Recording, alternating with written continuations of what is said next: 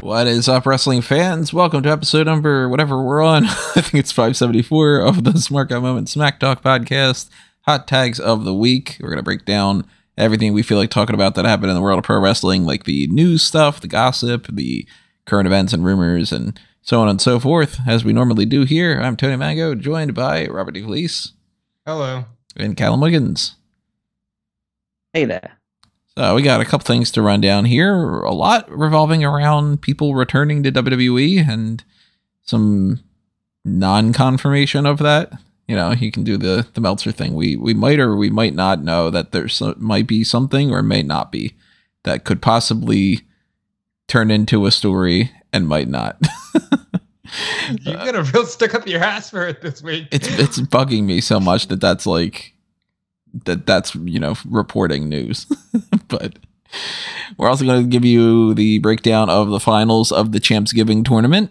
We're going to talk about somebody who was released from WWE after being stupid and doing something that, yeah, I could see why, you know, and talk about the TV recap and stuff. So as per usual here, we want to know what you have to say about all these topics. So drop your thoughts in the comments below. And while you're over there on YouTube, if you're, of course, watching this on YouTube, make sure to hit all the good buttons that go along with it, like the like button and the share button and the subscribe button, and also the join button that you can find over next to the subscribe button, which gives you access to the same things as the Patreon. Patreon.com/smarkoutmoment is where you can find that.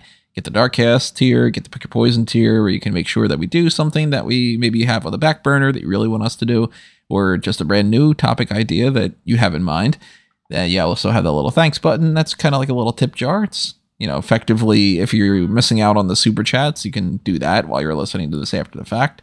You also have Redbubble and TeePublic for merchandise, which I'm pretty sure at this point, all of the designs and all of the products on Smart Guy Moments, TeePublic and Redbubble, and the ones for Fanboys Anonymous, and the ones for A Mango Tees, I think everything is on sale for the rest of the month. So now's a good time to pick something up if you want to get like a t-shirt, or I probably have like oven mitts at this point. It's almost everything, it seems, that you can slap one of these logos on and all. And, you know, keep in mind that anything that you do to help support us goes a long way. It not only is a big morale boost, but it's also something that makes sure that we can keep doing content and keep bringing you apparently over a limit of what 99% of other sports podcasts do, according to Spotify. So we're giving you a lot, and if you think that we're at least worth per month $1, consider donating to at least that $1 tier. Also, keep in mind that we've got the fan feedback survey up right now on the website. So if you go to the sidebar of smartguymoment.com or any other pages that you can see on there, or check the link that's up on your screen right now, it's a Google form, and it's, you know, something you can fill out pretty easily. It's just usual stuff that I do at the end of the year. You let me know what things you really liked, what things you think we can improve on, and what you do when it comes to your listening habits for this, or if you just read the articles. If you just read the articles, you're not listening to this podcast to know that information, but hey, maybe you are somebody who's just tuning in for the first time or something. But, you know, all that information goes a long way as well in helping me figure out a good game plan for 2023. So go ahead and vote on that while you can. And we will break that down at the end of the year around the January something mark. I don't know, 28th of December. We'll figure it out. My favorite January day, January something. January something. It's good. It's better than like the 12th. I don't know, the random number. So let's get into these hot tags. Let's start talking about stuff. Let's talk about the Champsgiving tournament to kind of recap what happened over the holiday. The finals for that was the WWE Cruiserweight Championship against the Hardcore Championship to determine the winner of this year's Would You Bring Back Any of These Titles That Have Been Retired? And winner of this, to I think probably no surprise, is the Hardcore Championship. It was 70% of the vote going in that direction, so not really a close race by any means. And this played out kind of as I was expecting that it would overall. I'm not too shocked about any of the results. What about you guys? Yeah, the Hardcore title will always be one of those belts that is just a fan favorite.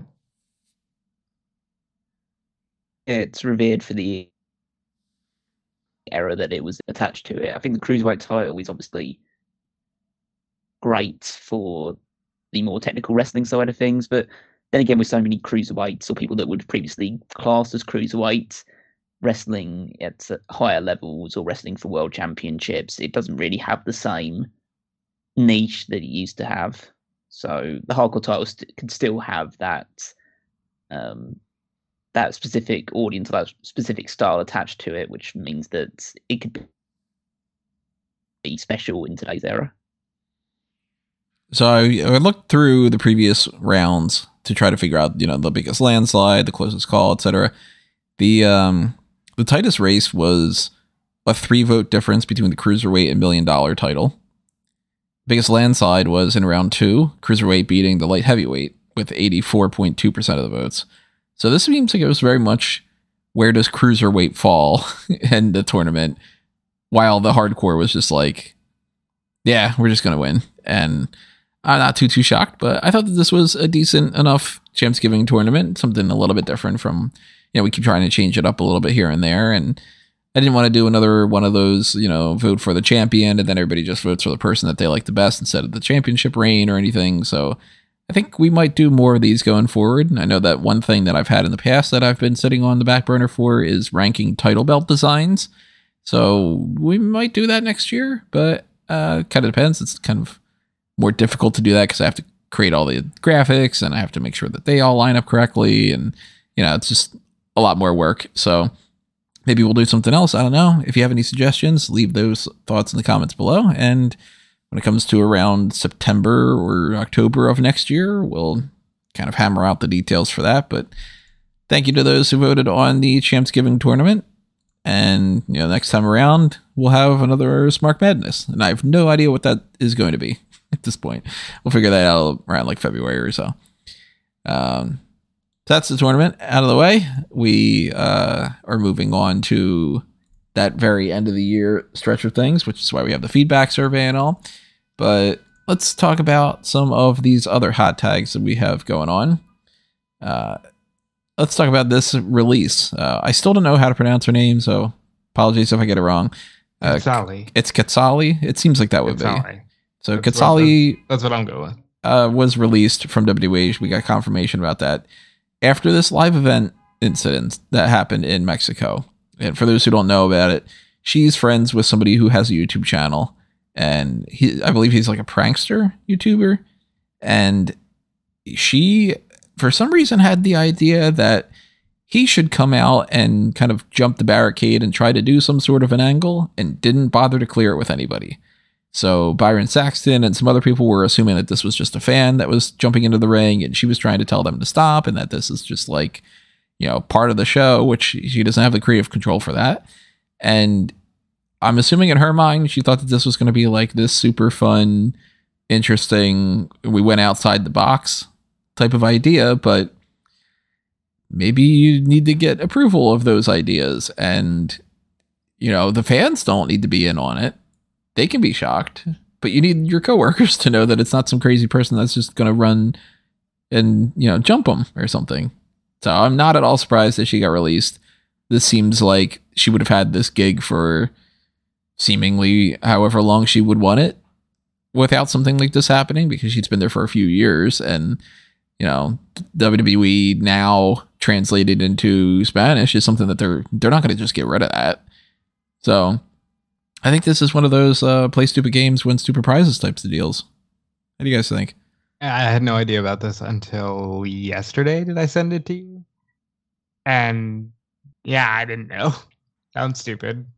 Sounds like she was just in over her head. But I'm sure she'll be just fine making other kinds of content. Some OF. Yeah, she's fucking dumb. Quite obvious. It's quite a there's not really much else to add to that, really. That's a really, really dumb way to leave a pretty cushy gig, it seems like, from all intents and purposes. Like, she's been there for a while. See, I mean, no one really knows. Well, no one from our side of the viewing audience knows who she is. Right. And I don't know why she would think this is worthwhile doing. Like, does she want to, like, again, you have to let people know if you are going to do this. That's rule number one. And secondly, like, just why do you want to do this? Like, what is kind of the benefit to you if this all, what was the end game for her? I'm assuming it was just she thought it would be a fun thing to do with her friend. So there isn't really much of a justification for it. And it's like, that's fine. Like, look, I'm not against the idea of her doing that. It's just, I'm sure that, they could have cleared this. That's it. Just clear it. Mm-hmm. Well, it goes beyond that. It's a case of even though it's not like strictly her place of work, it is the company that she works for, and just saying like, oh, this would be fun to do something with my friend here. Sort of like going backstage and meeting the wrestlers.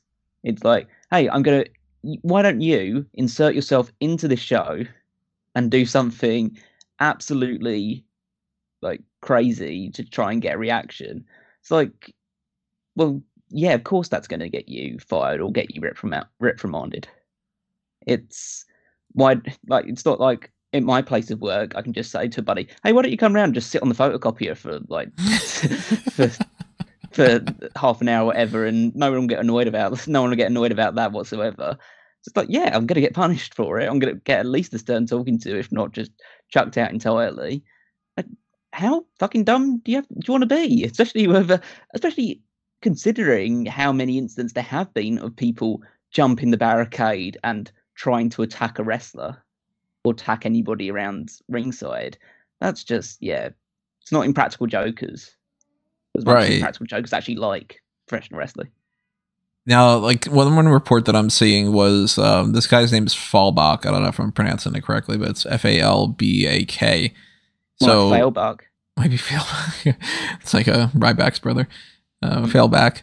But he supposedly, according to this report, had wanted her to give him a shout out, which is like, that's one thing, to be like, hey, in the crowd tonight, there's this YouTuber, check him out, everybody, because it's a live event. Nobody really cares. And that's just shout out to that person. There's no problem with, look at the kid in the row with the John Cena hat. He's a fan. It's, that's perfectly fine.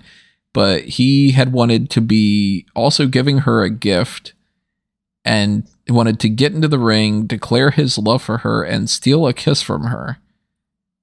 Right. So it just seems odd that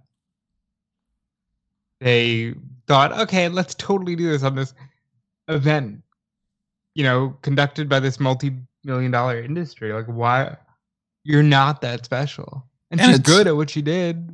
Yeah, I mean, she seemed like she was fine. I don't watch the show because obviously it's in Spanish. I watch a lot of the Spanish things for the pay-per-views because they do English interviews. So I've seen her work. She's fine. Like, just stupid. Well, it's even more stupid to think he wanted to do this as a publicity stunt, but it's not televised. So what's the big reaction going to be if only the people that are in that area for that show that night are going to really, if they're paying attention, they're not getting some kind of concessions, or they're not just like talking to their friend next to them or something. There's a very low amount of positive that can come out of something and a very high amount of negative, like her losing her job. And it very easily seems like it could have been a situation where even if she wasn't necessarily in on it, and it's just her friend doing that, and then her being like, hey, don't do anything, it's my friend, or whatever, she could have at least been like, yeah, I didn't plan that. I'm sorry that my friend did this, that I didn't tell him that he could. But if she told him that that was a good idea or whatever, I'm surprised it took him this long to release her. And yeah, lesson learned, hopefully. I'm sure they'll find somebody else. It's not a job that requires a certain amount of skill level when it comes to like, okay, you need to be able to do these flips on in this capacity in the ring or whatever. You need to be personable, and you need to speak Spanish and English and be a news anchor. So there's probably thousands of applicants that are trying to jump on this. And eventually when we figure out who that person is, if we do, then we'll see how they are. But at this point, I can't keep track of who's still employed in WWE. Like, I was going through my end of the year awards and just trying to get the full breakdown of all the different people for the broadcast personnel award. And I don't know, like, is Nina Wu still employed? I don't know who that is, Tony. She is the whatever they call the one that's WWE now, but for China, I believe. And China with an I, not China like Joni. I'm pretty sure that Francesca Brown is not employed in any capacity. I still don't know what's happening with Sarah Schreiber, but maybe she's on like digital stuff. And there's a whole list of everybody. Like, I know I've seen Jackie Redmond on some pre-show panels and all.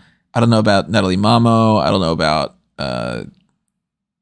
Alba Staki from, is the Waluha? Is that still even a show? They just hit 100 episodes. So you put some respect on Waluha. No. Right? No, I'm not. Scott Stanford, I know, still does a whole bunch of things, but Yameda Sanchez for Saturday Night. I don't even know if Saturday Night is still a show. Mendonca from WWE Now India. I'm assuming that that's still a thing, but every time I try to click on it... you're the only one that cares, right? Yeah, you're the only one that cares. But I just wrote up a whole article about how it'll be coming up in the next week on Bleach Report for anybody who's interested, about things that I would change in WWE. And there's one of the slides is, can we just have some clarification of like, can you put all the shows on the shows page? Can you put the names of people on there? Can you clarify if the Heritage Cup is a thing anymore? Like, you've got lots of people employed. Just say it. It baffles me. So I don't know who's going to replace her. I'm probably not going to have any real interaction with that person whatsoever, but it's an interesting story because it's one of those, like, it never would have been a thing if you didn't do something stupid. And hopefully she bounces back in a different way. I don't know. But as far as people leaving WWE, coming back, leaving other companies and stuff, that's what we got. The bulk of some of these other stories are going to be tied to. One of them is that Eric Young is rumored to be coming back to WWE because they killed him off on Impact. So you guys saw this. Fill me in. What happened? So at the end of the latest episode of Impact Wrestling, there was a video package, kind of, I guess you would describe it as cinematic type approach between Eric Young and I believe it's Cody Deaner? Cody Deaner, yeah. I always get confused between the two brothers or cousins or whatever they were. Anyway, it was Cody Deaner, and so they were both faction members of Violence by Design, and the whole segment was built around just Eric was a mixture of berating him but trying to get, like, I guess trying to fire him up as well at the same time. And then Cody got really angry, got really aggressive, very young. They fought, and then he stabbed him with a shank or some knife like description.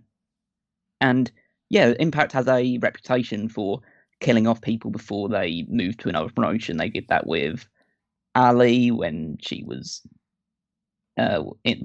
she was stabbed in the neck in the multiverse thing that they have with Rosemary and Father James Mitchell and all that stuff. They shot Johnny Bravo. He didn't die though. No, he didn't die. But Taya Valkyrie did go to jail for a little while when she was Frankie Monet. Yeah. So so that happened. They pushed Mickey James in front of a train. My favorite. That will always be my favorite. Yeah, I gotta find these. I gotta see these. Oh, that was James Storm as well. James Storm just kicked Mickey James off of a train, off of a bridge over a train, and the train hit her, and apparently she died. But she's fine now because she's wrestling. She'll be wrestling for the World Championships, or the Knockouts Championship soon.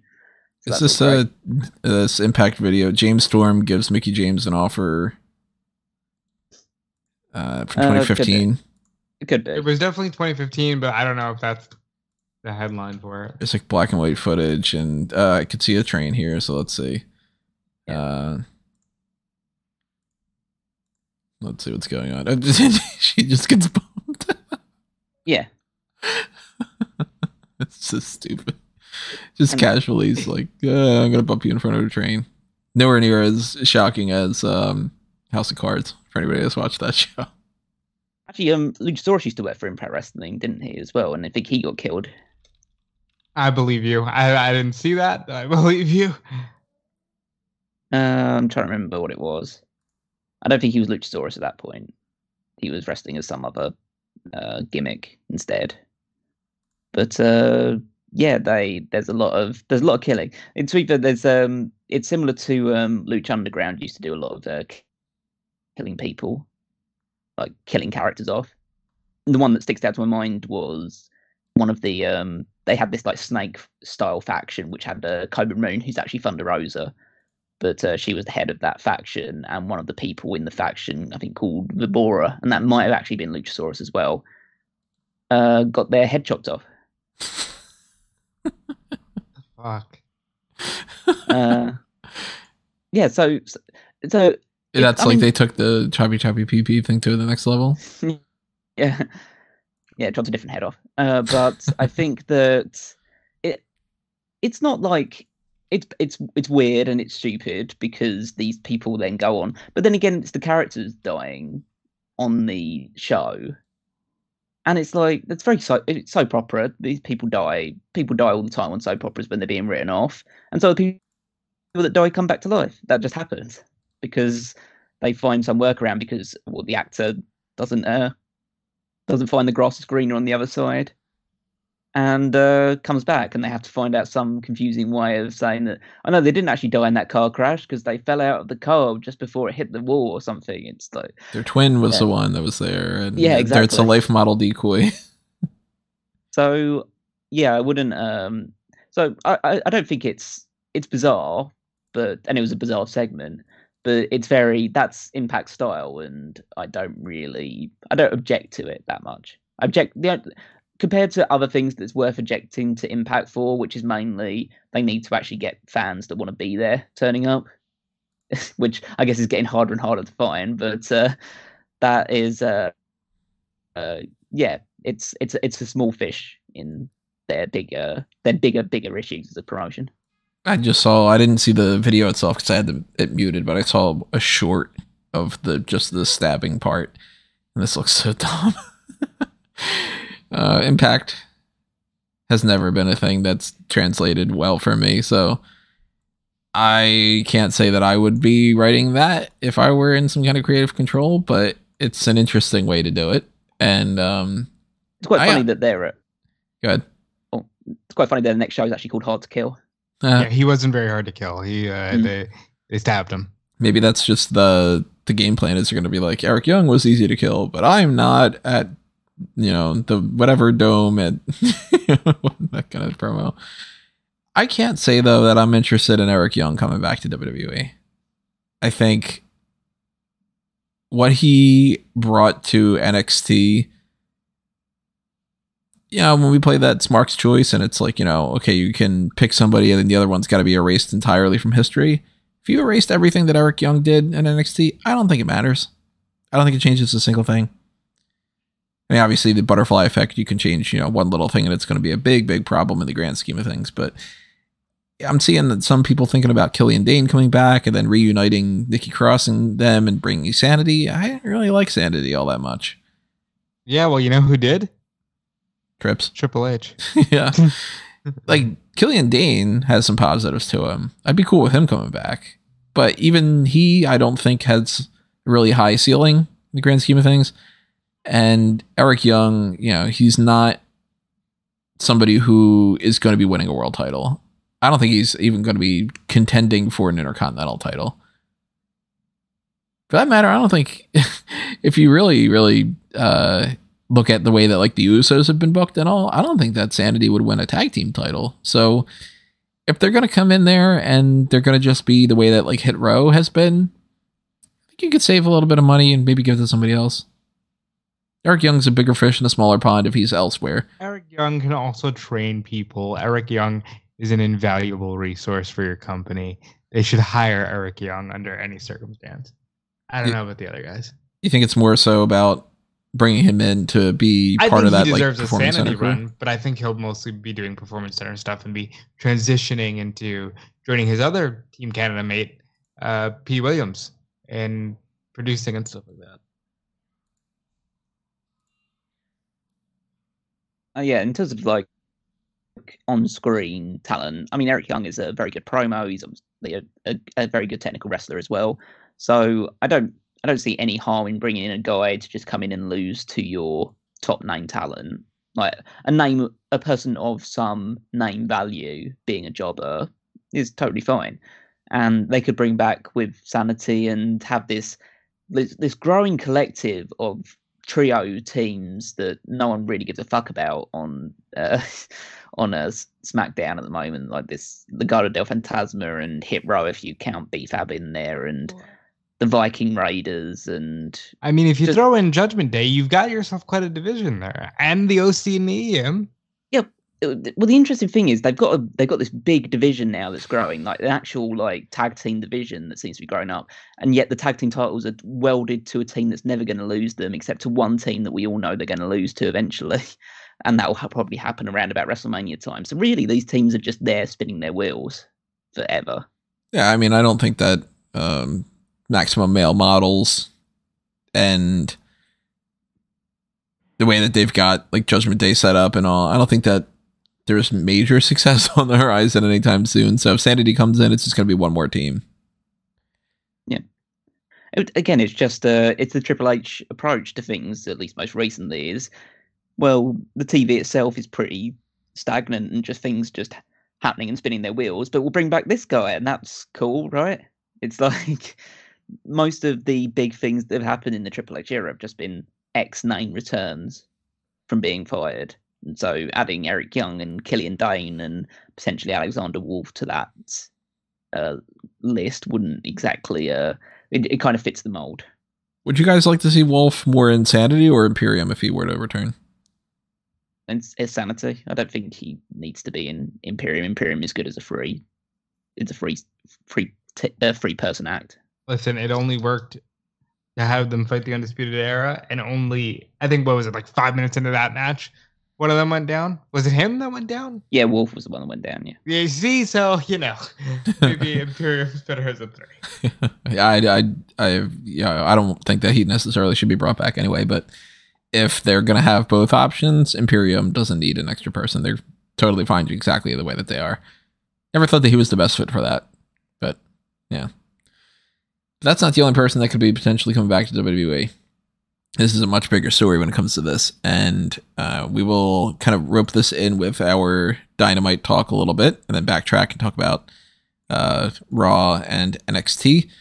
So on Dynamite, we had a few things here and there that were, AR Fox is confirmed to be a part of the roster. It's nobody that I'm super familiar with, but if he's good, then good. If he's bad, then you don't need him. I don't know why.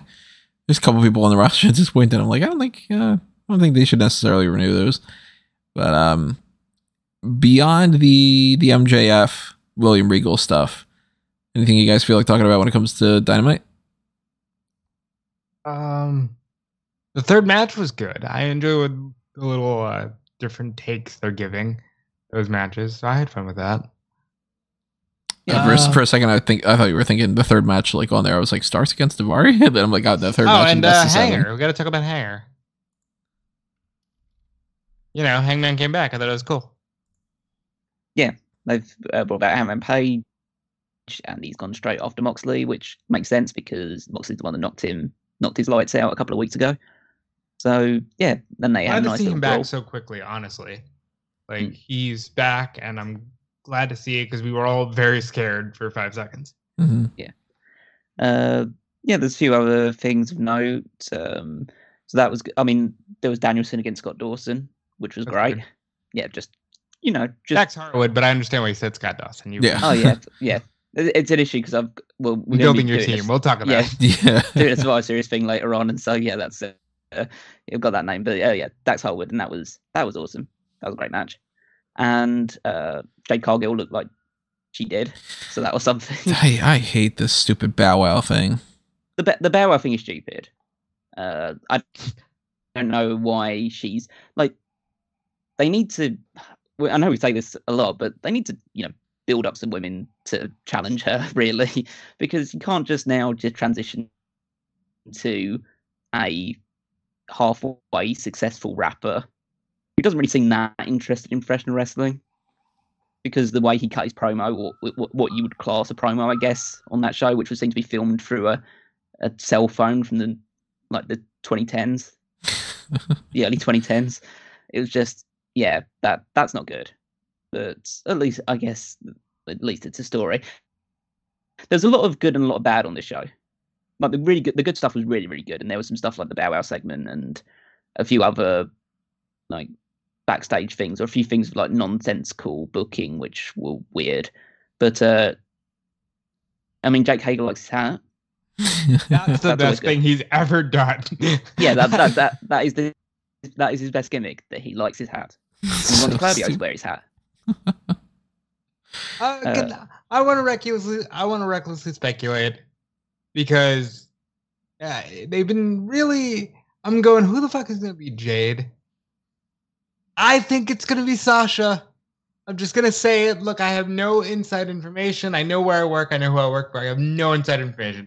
I think at this point it's going to be Sasha, and I'll go a step further and say they were very heavy-handed with Jade being like, nobody is the star that I am. Nobody has the crossover appeal that I do. Well, I know one person, and that's the person who plays Casca Reeves on The Mandalorian and who's been walking New York Fashion Week. At this point, I'm going to say Sasha's coming in at some point to beat up Jade Cargill.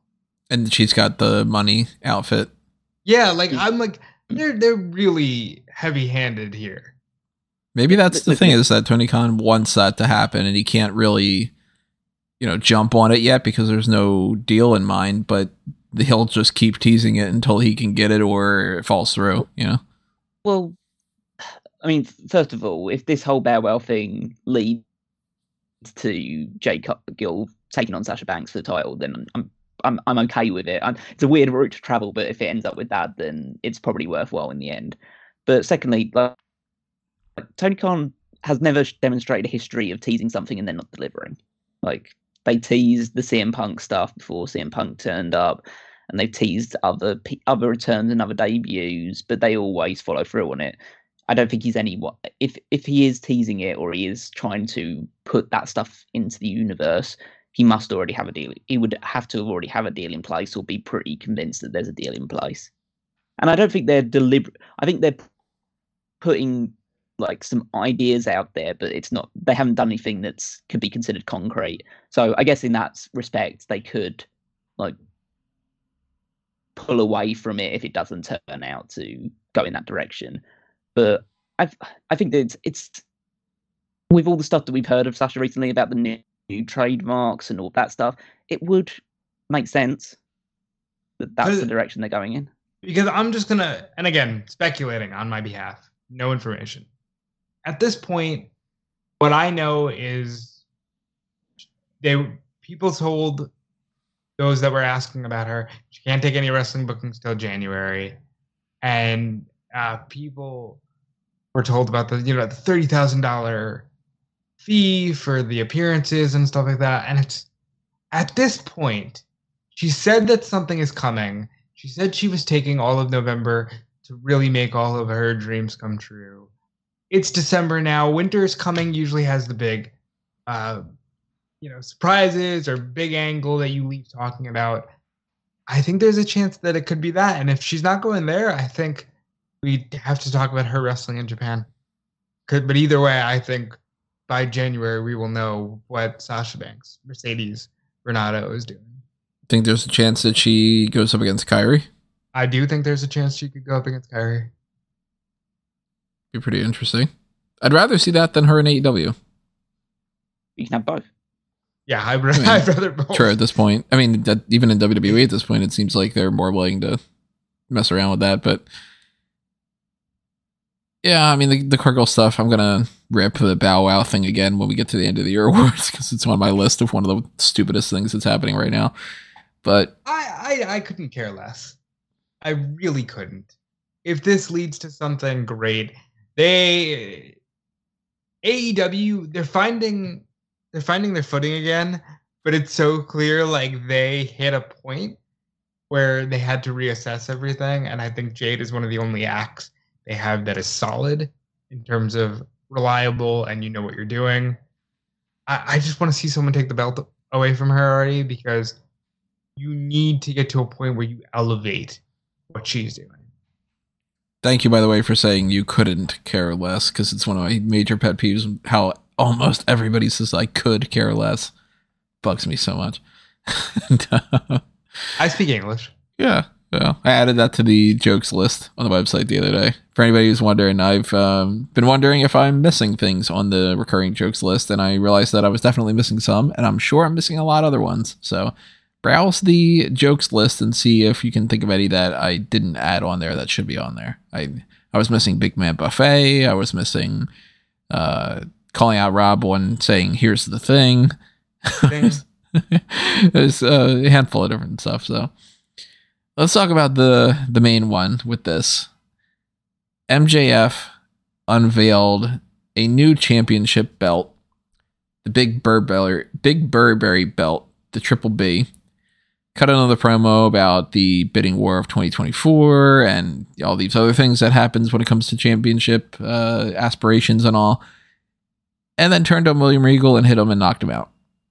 And the speculation and hearsay and scuttlebutt and all that is that William Regal has an out with his AEW contract, and that he is completely written off TV at this point and will be going back to WWE in some sort of a backstage role, whether that is returning to where he was in NXT doing the talent scout stuff, and or this is one thing that I've been hearing more today than beforehand, as a general manager character.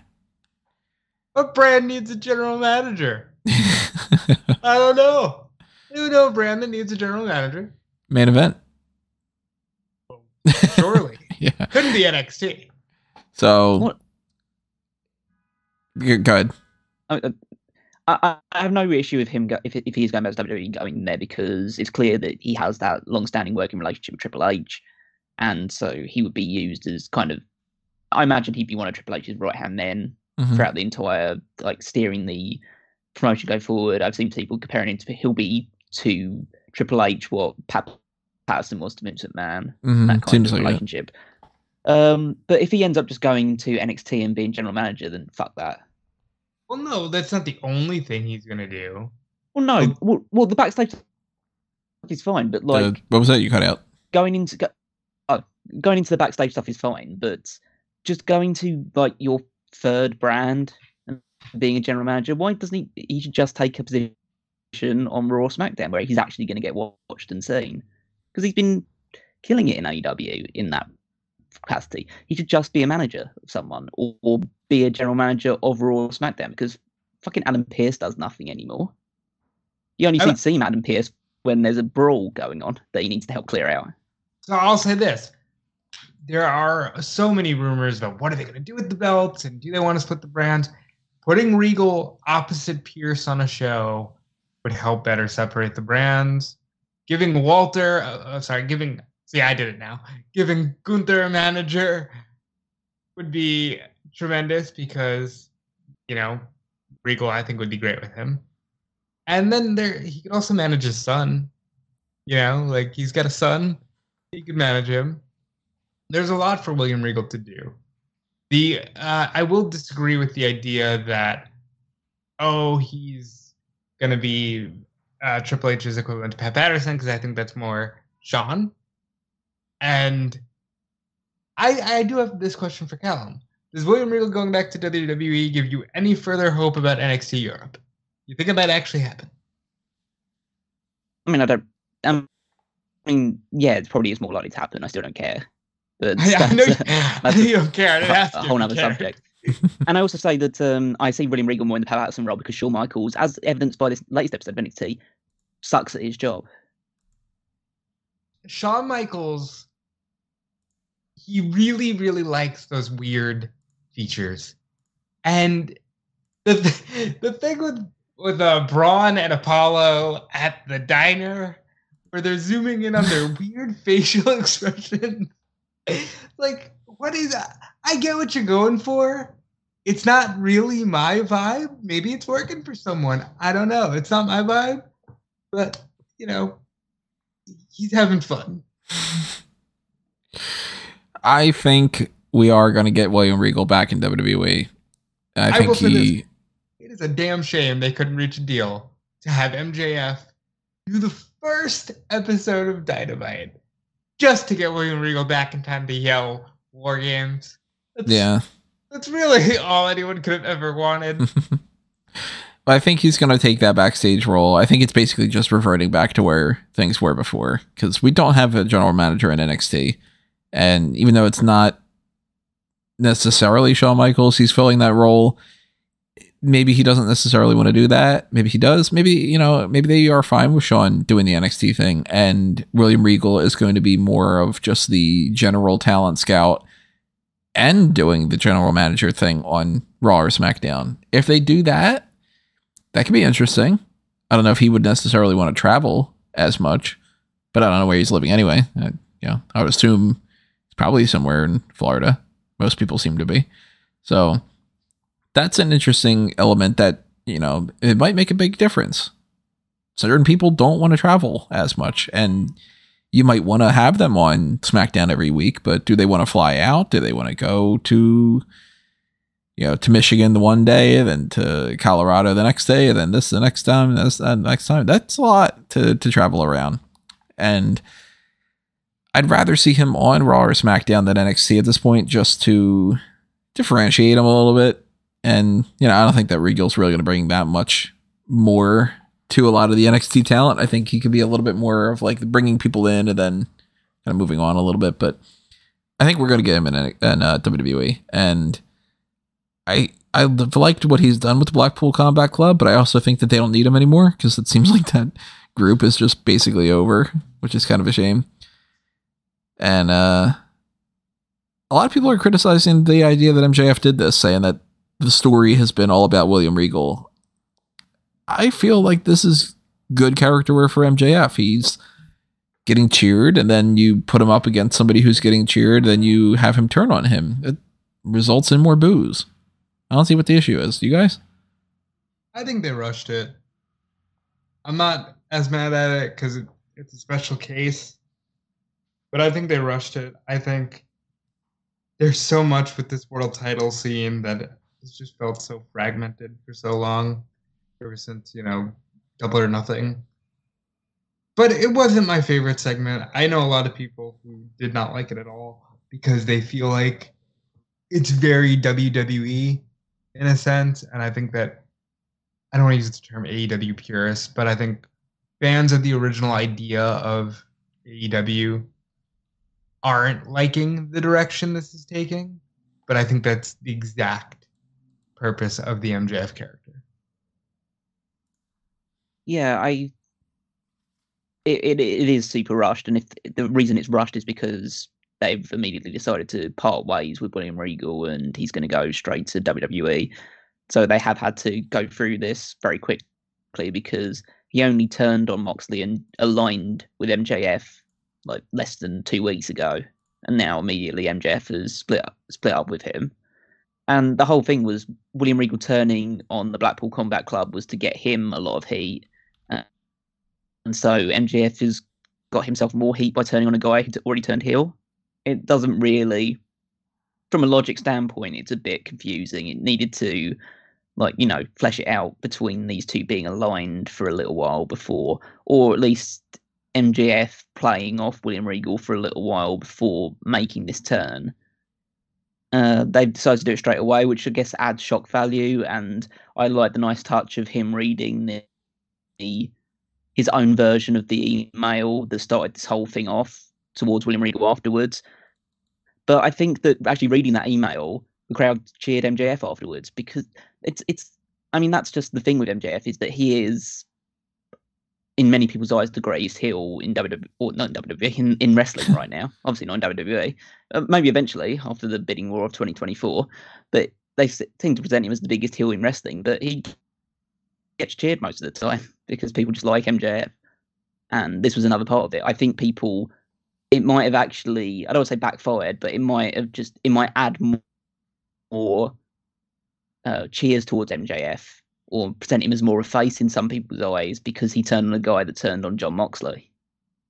So I think from a pure character standpoint, I think it was good to establish MJF, and he set all his benchmarks for as a champion straight off the gate. He said he's going to wrestle rarely, he's going to be an attraction, he's using the belt for leverage to get a huge contract, he's going to hold the title for a long time, he wants to eclipse the reigns of the other longest reigning champions of history. He's said that the reign's going to be super boring and they're going to be desperate for people. This was very inside baseball.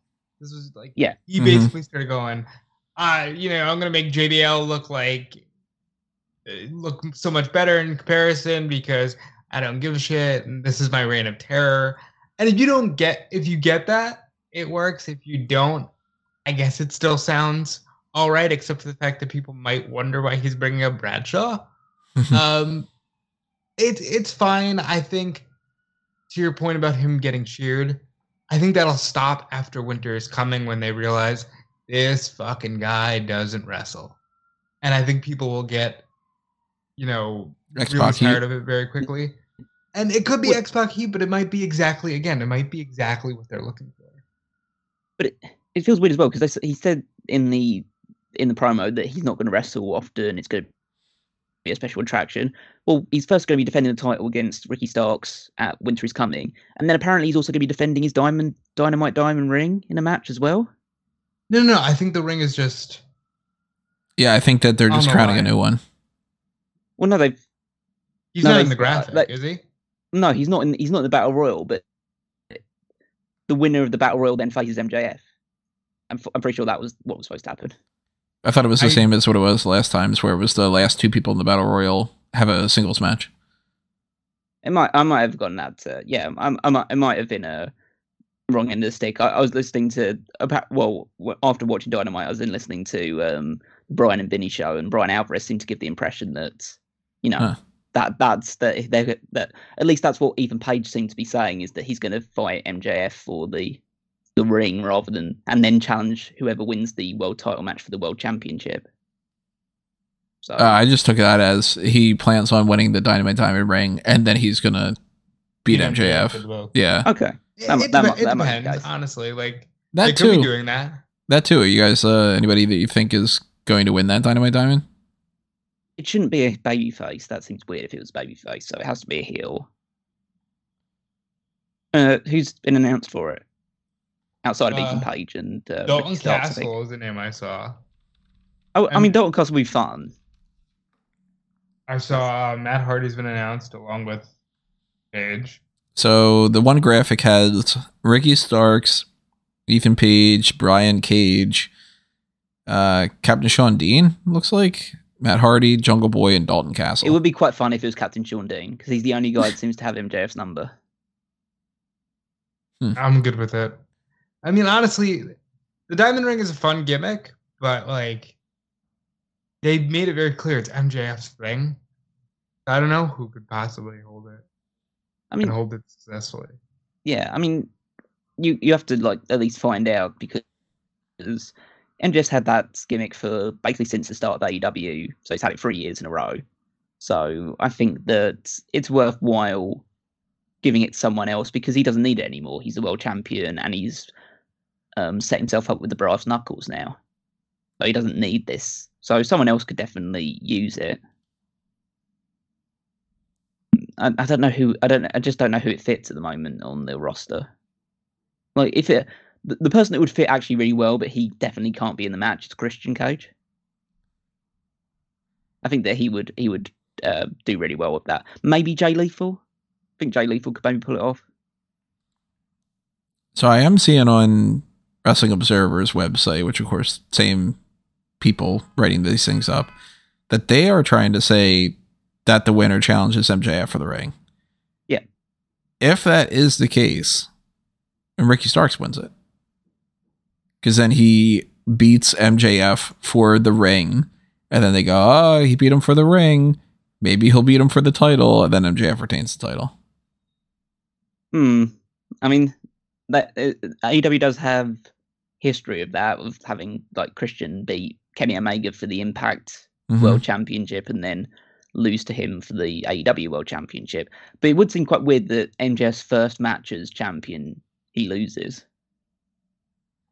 But MJF does lose a lot.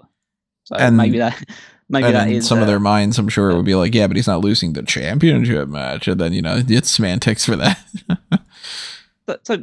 I guess there is a possibility if that is the approach they are going to take. I guess we need to figure out, because clearly they haven't done a good job of explaining what happens or what's going to happen with this battle royal. Like, is the winner facing MJF, or do the two finalists face each other in a final tournament match? It clearly hasn't been explained well enough.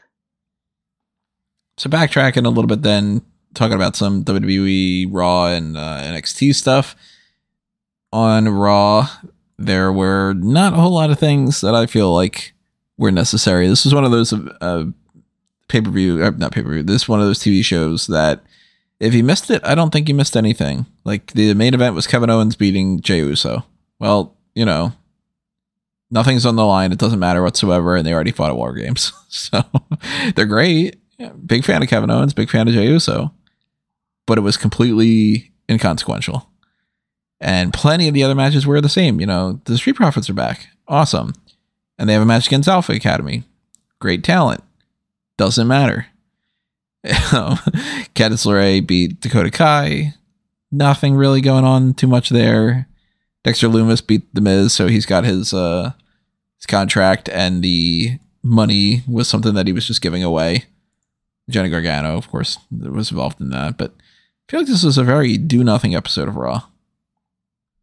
Every episode of Raw is a do-nothing episode of Raw in the Triple H era. It's so boring that just nothing happens on these shows. Like, you had Becky Lynch come back, and she walked out in the crowd and cut a good promo, and then Bayley came out to challenge her, and they fought backstage. But basically, Becky took out pretty much all the members of Damage Control, pretty much single-handedly. Which is what Damage Control are now. They're just free Dumbo heels that just get beaten up all the time by whatever the top baby face is. So I guess the one benefit out of it is that we're finally going to get a proper one-on-one singles match between the heel Bayley and the baby face Becky Lynch, which we haven't really seen. Out of the four horsewomen, they're the ones that have interacted the least. So at least that's something a bit fresher. I think that, but all the other stuff like Dexter Lumis and The Miz, they finally had their big blow-off match, and it meant jack shit. Like, there's really not a lot going on these shows. I think they're very much in that lull period where they're just like, look, Royal Rumble's coming up in 2 months. Yeah, but that sucks. I know. Believe sucks. Me, this is one of the issues that I've had dating to when we finally figured out the pay-per-view schedule, where I was like, SummerSlam and Clash at the Castle and Crown Jewel and Survivor Series, you're lumping it all in a shorter time frame and then leaving a big gap. I don't think Royal Rumble needs 2 months. Like, WrestleMania, we get that February pay-per-view. Sometimes it's Fastlane, sometimes it's Elimination Chamber, whatever. That is usually a good follow-up to the Royal Rumble. And then we've got the majority of March to just build up for Mania. And some people in their minds are like, we should only have like 4 pay-per-views a year or so, which you look at what AEW does. Sometimes they end up stretching things way too long too. But I don't think Royal Rumble needs that, because Royal Rumble is pretty much 30 people do it. There you go. And anyone who says, well, quarterly pay-per-views are better, it works if your television structure also works with it. You can do quarterly pay-per-views when you're doing the occasional major TV episode, a la, Road Rager or Winter's Coming. And you can also do it when, like WWE back in the day, they had 1-hour programs. Mm-hmm. So, it's digestible content, and occasionally you get your big WrestleMania. You can't do 3 hours of Raw where you're sitting on your hands. Yeah. You can't. And that's where I go, do I want the TLC pay-per-view? No. But do I think we need a buffer between Survivor Series and the Rumble? Yes. You can't, because they're just going to stretch it out. And then they're still going to manage to go 8 days for the pay-per-view. We have no idea what's happening at the Royal Rumble. That's one of the things that's some of the most frustrating things for me, because it's like, it's not just that it's 3 hours of Raw. It's 3 hours of Raw and 2 hours of SmackDown for weeks. Like, we just got this for the tail end of November into there. We're going to get another 5 hours on the 5th and the 9th, another 5 hours on the 12th and the 16th, another 5 hours on the 19th and 23rd, another 5 hours on the 26th and 30th, another 5 hours on the 2nd and the 6th, another 5 hours on the 9th and 13th. That's why I made the comment that, like, hey, what do you do with Roman Reigns? I know if the babyfaces win War Games, they all get shots at the title. That way you can have special episodes of SmackDown. Because that's another thing. This is where you're really going to feel, oh shit, Roman's not really around. And it's going to feel like a lull, and you'll get over it quick as soon as, you can see the Royal Rumble coming. But it's just a slog, and I have no interest. I have no interest in sitting through so much of filler content. For context of this, just the Raw and SmackDown episodes that we haven't gotten yet leading up to the Royal Rumble is 40 hours of material. The first entire phase of the MCU, like everything leading up to the Avengers, where I thought you were going, is only 12. And it's like, the second phase is 12. The third phase is 24. So it is just shy of everything leading up from Iron Man to Spider-Man Far From Home. They watch all that, and you get all that content for the build of what is essentially, we don't know the 30 people that are going to go in there, but isn't it interesting that Royal Rumble's coming up? And everybody's like, yeah, you don't need any build for that. You just say Royal Rumble and everybody's going to be watching it. So if we get some more episodes like this, it's going to be very easy to tune them out. And I'm just going to say this because this is a report that I think Meltzer came out with today. If you're telling me all this, especially when you break it down like that, and your game plans for Dwayne Johnson doing the Royal Rumble, come on. That's not great. It's great in the moment. It's great in chunks. Like I've been saying with the Bray Wyatt stuff, it's great years from now when we can just digest it as needed. But when you're trying to sit through it in the moment, it doesn't make for compelling content. Yeah, because if we'd spend 40 hours leading up to Kevin Owens versus Roman Reigns, and then they go, by the way, The Rock's here, and then you go, oh, there we go. That's what we're going to get for the next February, March to April. Then they just move on, and then you've spent over 40 hours building up something that they're like, yeah, never mind. It's a shame. Because there are obviously tons and tons of talented people and all, but this lull period is something that they got to fix. I think you can knock people like Rollins as champion. You can knock people like, when Kofi was champion. You can knock all of that. But I think it would best suit them to start re-educating people to full-time champions. That way, people can feel like the weekly shows matter. Will they be super impactful? Will it be like watching Rock and Austin every week? No, of course not. But you need to feel like your shows matter. And at this point, I think that's something even the Cena era had, that this era is missing.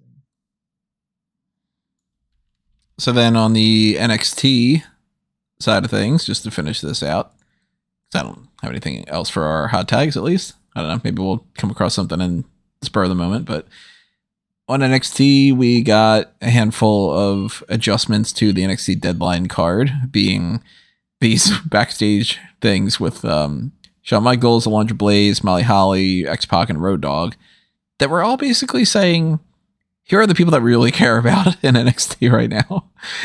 They're talking about people like Joe Gacy and Grayson Waller and a laundry list of different people. Some of them that got included already in the Iron Survivor Challenge, and some people who oddly were missing from there. Like, I was surprised that they didn't mention a few other names, but they settled on all but one name for each. There's going to be a wild card match that will set that up for, I think it's next week is when they're going to do the wild card thing. It makes sense. I mean, we're just in that time frame. But one thing that I thought was pretty interesting was they made it a point to say that Tony D'Angelo is not yet ready to compete, and that's why they didn't want to put him in the Iron Survivor Challenge. And that Axiom is not yet ready to compete, and that's why he's not in the Iron Survivor Challenge. Yet Axiom wrestled later on in the same show, and then later on past that point, Tony D'Angelo was like, "Oh yeah, by the way, I'm totally cleared." I'm like, okay, that's contradictory information there, but yeah, we got some decent stuff. I still think that the Andre Chase University stuff is a lot of fun. We got, following up some different feuds like Kiana James and Fallon Henley. Dijak beat Dante Chen just to give him a little bit of here's a win for the sake of it. Von Wagner's feuding with Malik Blade over Malik Blade's sweater thing. I think the way that they did the Toxic Attraction thing was pretty blah. For anybody who didn't see it, they were going to have a match against Nikita Lyons, Katana Chance, and Caden Carter. Zoe Stark went out, attacked Nikita Lyons, and then they said, well, we'll just do it later. And then they did the match, and it was just sort of double dipping. And I'm not the biggest fan of that because I don't think that really did too much. Lyons took a pinfall. She had gotten attacked ahead of time. All right. Nikita Lyons spin kicked thin air, and I have seen that clip hundreds of times already of Nikita Lyons just kicking nothing. Looking like she was spinning into nothing. Callum, did you see this? Oh, I saw it, but I know what she was trying to do, which was she was going to go for a spin kick, and no, she was supposed to. Well, it wasn't Mandy's fault. She was supposed to collapse on her standing leg because that was the leg that was injured. So she was meant to miss. She was meant to miss the spin kick. She was meant to crumple on the floor and get injured, but she decided to do it as if she was doing a basement drop kick. Like she just leaped in the air and fell down. So it definitely wasn't. I think if Mandy would have at least stood up so that it could have looked like she was going to hit her, it just looked like Mandy was just kind of sitting on the apron watching her jump and kick at nothing. It just looked so ridiculous. I mean, I'll keep saying this because some people on Twitter just seem to point this out whenever there's an AEW mistake. This place needs a performance center. It needs something to train these people how to actually wrestle. But yeah, I mean, the whole show, there's some good things. Like the Chase University stuff is at least fun. But I would say that if we just add another hour to this, it's as bad as Raw. It's like the only benefit this has over Raw is that it's an hour shorter. Like some of the segments, some of the storytelling, some of the booking is just goofy beyond belief. But spending 15 minutes of 5 old people in a room talking about which wrestler should be in their really stupid gimmick match they put together. I'm surprised. Well, let's put it this way: if they weren't still in head-to-head competition with AEW, they definitely would have tuned out at that point. But yeah, it's not a good show at the moment. And the 4 people. Well, they've imagine that they sat in the room for however long they sat in the room, and they only got to 4 people each. Yeah, they still couldn't even pick the 5th person. But so obviously we decided. I don't think did we actually say who the 4 people are for each match? Yeah, Tony did. Okay, you did, didn't you? I'm not actually sure. No, I didn't actually say. You said, you just I just said that they had settled on this. So the 4 people that they put for the men are Carmelo Hayes, Grayson Waller, JD McDonough, and Joe Gacy. The wild card is going to be Andre Chase, Axiom, or Von Wagner. So Axiom gets the spot, but Tony D'Angelo doesn't. Again, that's very weird. 3 people to choose. Mm-hmm. Which I assume is just going to be Von Wagner. And that Andre Wagner Chase takes the pinfall, Yeah. I mean, it shouldn't be Von Wagner because Von Wagner's just had his title shot. So he shouldn't be in that again. Axiom will be weird. It really should be just on the strength of the segments recently. It should be Andre Chase. just because his segments are fun. What could be interesting, Chase University. what I'd be down for, Andre Chase wins, and then they do an angle where he gets replaced by Duke Hudson. And it's kind of like, I can step in and do it for you, Mr. Chase. I think that would be good. Yeah, that'd be good. I mean, realistically, it doesn't matter in the grand scheme of things because Carmelo Hayes is definitely winning that match. I think it's Grayson Waller. Well, I feel it should be Carmelo. I mean, it's one of those two. Let me put it to you like this. They're not going to do JD again, and they're not going to do Jack Gacy again. Put it to you like this. It should be Carmelo, and I'll say the same thing when we get to the women. And if it's not this person, they called them up to the main roster. It should absolutely be Carmelo, and Carmelo needs to beat Bron Breakker, and we need to move on from Bron Breakker. Bron Breakker's fine. He's just very boring. He's bland. Because he's just a guy, It's the same as with a lot of people, Carmelo Hayes doesn't have a gimmick like Papa Shango or Kane or, something that's crazy, but he's got more character than a lot of other people do, so he makes it more entertaining. And Bron Breakker is just like, hey, I'm a wrestler. So, outside of just wrestling, what do you do? Fish? On the women's side, Cora Jade, Kiana James, I was a little bit surprised about that one. Roxanne Perez and Zoe Stark are the ones that are already in there. And then the wild cards are Fallon Henley, Indy Hartwell, and Wendy Chu. So it's going to be Wendy Chu because she got the thing with Cora. And I didn't say who I thought it would be on the men. It's Axiom, obviously. He's the only one they spotlighted in their discussion. So it'll be Axiom. No, they talked about Wagner. Actually, they might have talked about Andre Chase too. I don't remember for sure, but I know that they talked about Wagner because I remember them spending like 5 minutes on Axiom just so that they could knock the 1-2-3 kid for being small. Yeah, the Alundra Blaze was like talking shit about Wagner. She was just like, he's missing something, whatever.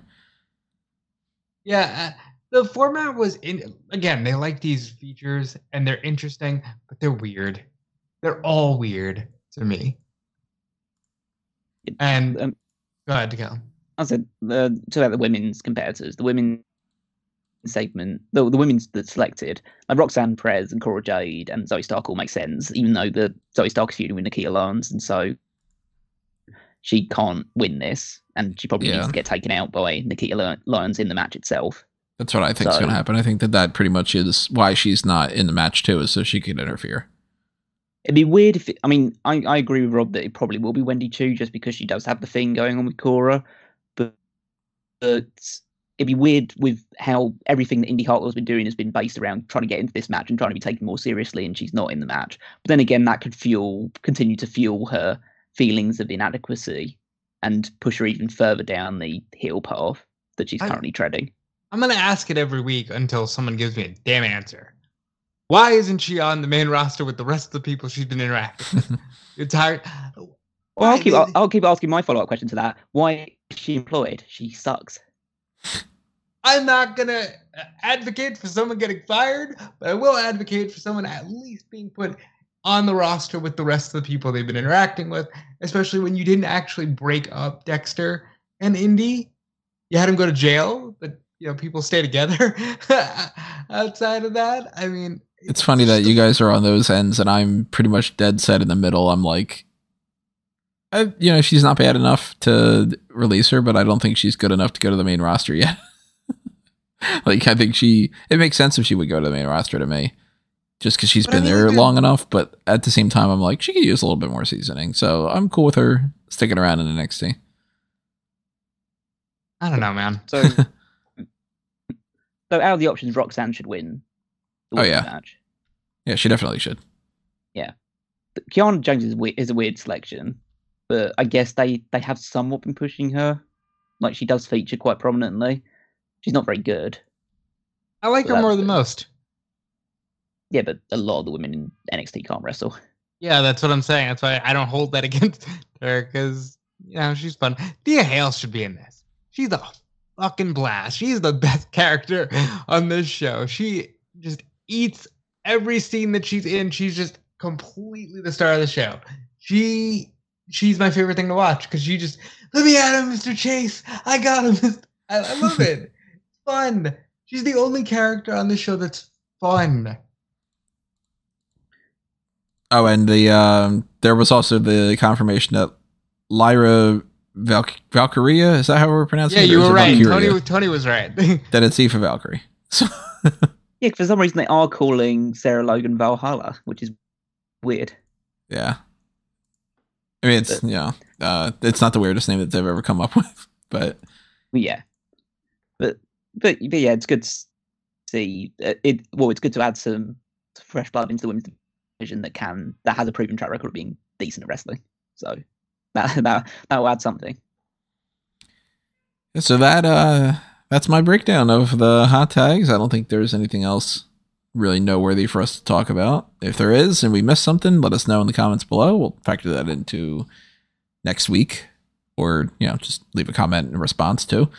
And plenty of other stuff happening over the next few days, I'm sure, with even just like the TV stuff. We got like Santos Escobar against Ricochet. Did not expect Ricochet to still be in this World Cup at this point, but maybe that's the plan, is to do that. But it's happening tonight. So I'm real sure quick there's about that. I had forgotten until Santos shared a picture that he was in Lucha Underground as King Cuerno, and they're running that back, and I think that that's fun. I love the Lucha Underground. Still have not seen 3 minutes of it.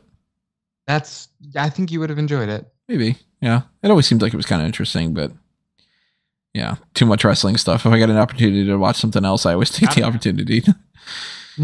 So, as we start rolling into some of the other things for the next podcasts and stuff, we've got the NXT Deadline pay-per-view point predictions that are happening next week.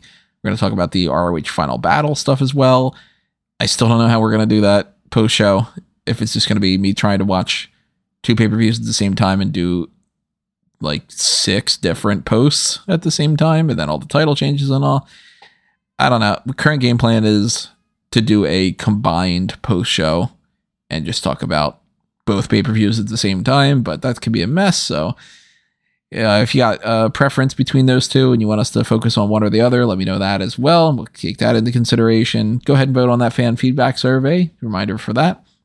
And stay tuned to everything else that's happening here on SmartOutMoment.com.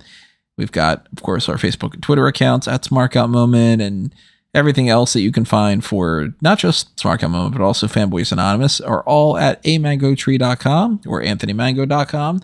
You'll see a big link tree of a whole bunch of different things, including my Facebook and Twitter accounts at Tony Mango. And, of course, if you're following what I've got going on, you should also be following what these guys have going on. Rob? Yep, follow me everywhere at Dude Felice. That's on Twitter, Twitch, and Instagram. DudeFelice.com. Coming by 2023, we will say. Before then, who knows? I'm hoping it'll be around before WrestleMania 39. We're on 9, right? At 39. And just keep supporting me. I'm now on Inside the Ropes. So I added another website that I write for. So follow my stuff there. Follow my stuff on Fightful. Follow my stuff on WrestleZone.